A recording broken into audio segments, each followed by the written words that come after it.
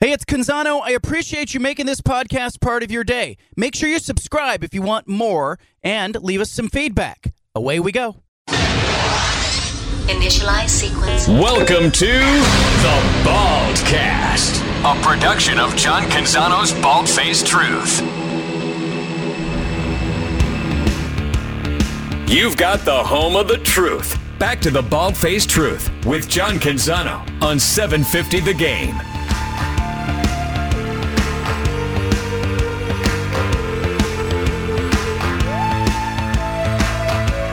I'm telling you, it's Friday the 13th.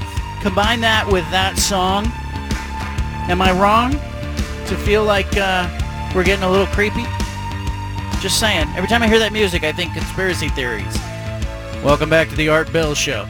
Bob Condotta, Seattle Times, covers the Seahawks, does a great job. If you're not reading Condotta, you're not up to date with what's going on with the Seahawks. He's joining us now live via satellite. Bob, where are you right now?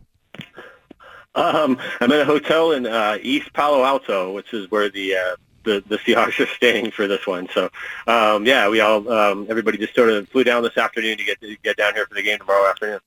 Give us an idea. My parents live in the Bay Area. They've been talking a lot about the weather. What's the current state of things? As you land, you look around, you see the roads, you see the skies. What does it look like to you? The approach was a little rocky. So there's definitely some stuff going up in the sky. Going on up there. It's not bad at the moment at all. It's not raining right now, and the roads were clear and stuff coming in.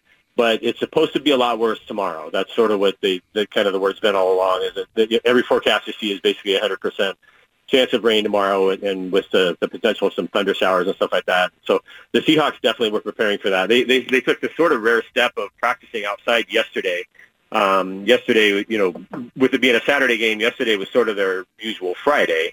And usually on Friday they go indoors because it's kind of a little bit of a lighter workout and all that, being 2 days before the game. But yesterday they wanted to get used to the conditions and have the guys throwing and catching and stuff like that in the rain. And it was raining pretty hard in Seattle yesterday. So they went outside and practiced in the rain yesterday. Give us an idea how you think potential bad weather can impact both sides of the ball in this game. Well, it's funny. I guess you always feel like it maybe evens things out. That's certainly the hopeful standpoint, or the hopeful take from the Seahawks side anyway, is that maybe it makes everybody slower, and so that if it kind of evens things out.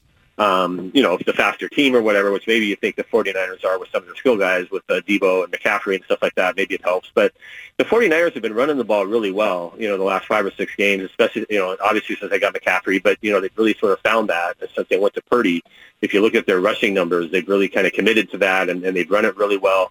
They have a really good offensive line. Obviously, Trent Williams, is one of the best offensive linemen in the game. So I don't know how much it helps the Seahawks necessarily if it rains a lot, because I think the 49ers can adjust to that as well. But, that's maybe the hope, is that, if it just makes it harder to throw the ball. And, the other hope, maybe if you're the Seahawks, is just some goofy things happen. The ball slips through somebody's hands and you get an interception or something like that.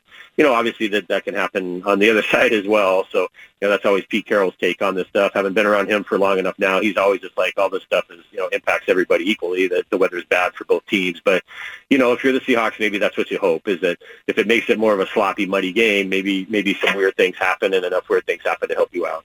Bob, I watched the Seahawks advance, and we all saw the Lions beat the Packers. And is there a chance Seattle's just happy to be in the playoffs? Has that been addressed?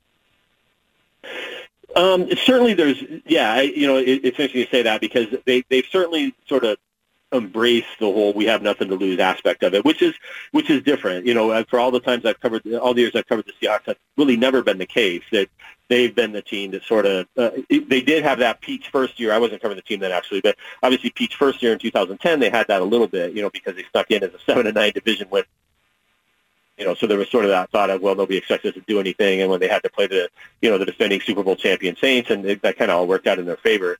This is obviously a real different team. It's interesting when you look at their roster, and I think there's only 21 guys on their 53-man roster who've even played in a playoff game before. And as a franchise, it's only been 2 years since they played in one, but that sort of speaks to the rapid turnover they've had as a franchise, and getting rid of guys like KJ Wright and Bobby Wagner and Russell Wilson takes an awful lot of playoff experience out of there. So I mean, I don't know if it's a danger per se to say they're just happy to be there, but it is just they've got a lot of young guys and a lot of inexperienced guys who haven't been to playoffs, including some of their older guys like Geno Smith. He's never been in a playoff game before, let alone start one. Even a guy like Al Woods, who's kind of one of the veteran guys on the defense, but sort of oddly, he's never played a playoff game. Just kind of the way his career has evolved. Shelby Harris has never played in one either. He came over from Denver. Noah Fant, the guys who came over from Denver, never played in one while they were there. So it's just going to be a new experience for a lot of guys. And obviously, you're going up against a 49er team that played a couple of playoff games last year, and and for the guys who've been with the 49ers for 3 or 4 years, have obviously been around a lot of big games. So that is going to be an interesting dynamic to watch for sure. Bob Condotta, Seattle Times with us. What do the Seahawks need from Geno Smith? They really need him to not make mistakes. That was what he was really good at the first 8 or 9 games, was he wasn't putting the ball up for grabs too much. If you recall, even some of the interceptions he had early were a little bit flukish, tips or whatever.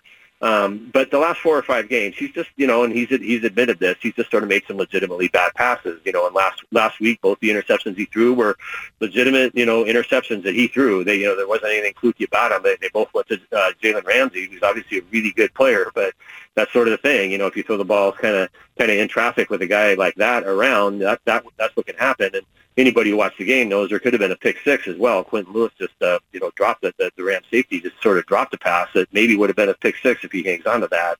And that was just thrown right to him also. So, that's really what they needed not to do. And that's, that was, if you recall, that was part, one of the big reasons he got the job. I don't think it was the only one at all. I think they saw some things behind the scenes that maybe we didn't see that sort of came to fruition.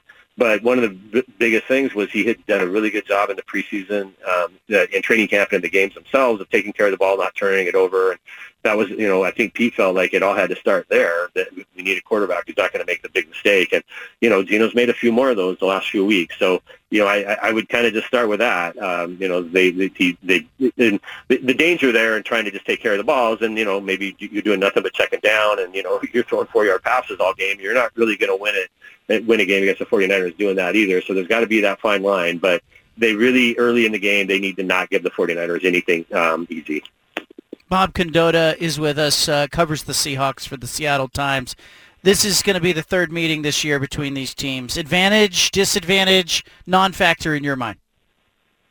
I don't think it's a huge factor. I wrote a little story this week, kind of look at the history of the 3 teams who swept and stuff like that, and the team that had swept, I think is 14-10 in the times they've met since 1970. So it kind of just turns out maybe that the team that has swept often is just the best team, and they just kind of keep winning. It's sort of like, it's hard to beat a team 3 times, but if you've already beaten that team twice, it's a lot easier to beat a team 3 times.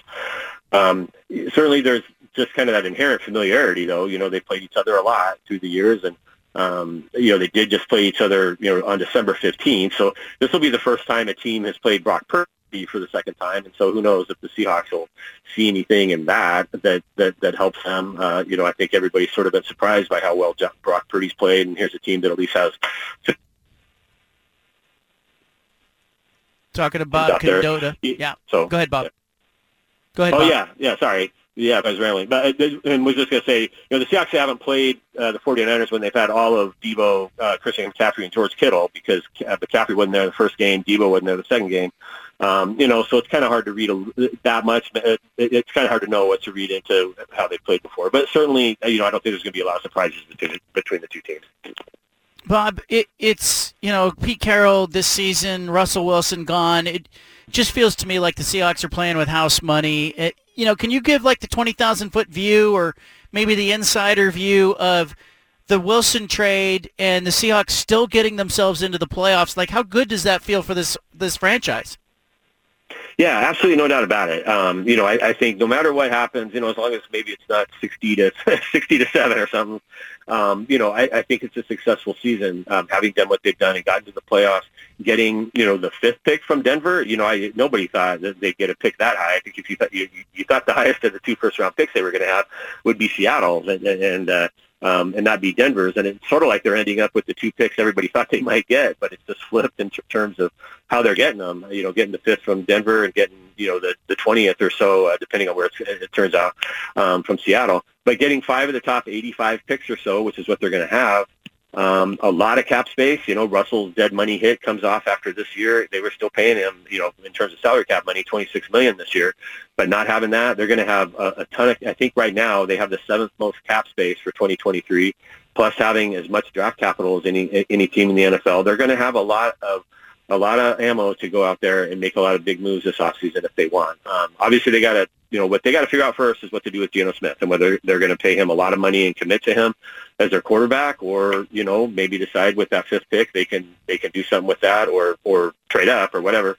But if they decide they want to do something with a college, go draft a guy, it's going to start there. But once they make that decision, they're going to have a lot of flexibility, a lot of cap space, a lot of money to spend to go to fill a lot of the other holes on this team. So I think from that standpoint, you got to really like it. A team that won 9 games this year and will have that ability to make themselves a lot better in the offseason. I think they're in a lot better spot right now than a lot of people thought they would be. You got a big kickoff tomorrow, 1:30 on Fox. But on Geno Smith, it kind of feels to me like, we saw enough of him to know that, he feels like a placeholder to me. How do you read it? Would you be surprised if they said, hey, Geno, we're giving you a multi-year contract. You're our guy. We're building around you. We're gonna draft defensive players and get back to what we do well? Or do you think they need to go get a quarterback? I can see them doing a little bit of both. If you can give Geno a 2 or 3 year contract, maybe a 2-year contract where that 3rd year really has no guaranteed money in it. It's kind of team option kind of stuff. And then go still draft a quarterback. I think a month ago everybody thought, well, the Seahawks don't need to spend that 1st pick on a quarterback because Geno had for sure proven he could be the guy. But I still think John Schneider comes from that kind of Green Bay philosophy of you can never have enough quarterbacks.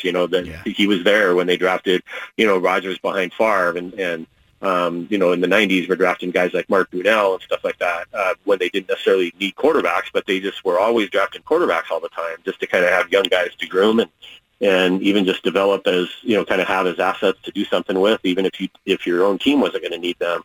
So I still think it's going to be really tempting for them to have, I'm sure from their standpoint, they're going to assume that they're not going to have the 5th pick next year. Denver will probably be, they're not going to have Denver's pick, obviously, but they're going to assume that they're going to be good enough that they're not going to have that high of a pick. So this will be a rare time that they can have this high of a pick to go do something with a quarterback with. So I still will not be surprised at all, but I think you could do both. You could be like what Green Bay did, where you draft Jordan Love and you still have Aaron Rodgers around, and you just kind of sell it to Geno Smith as, hey, the NFL's, this is a big boy league and there's a lot of competition and you're our guy for now, but we're going to draft somebody else as well and try to make this position the best it can be for the long term.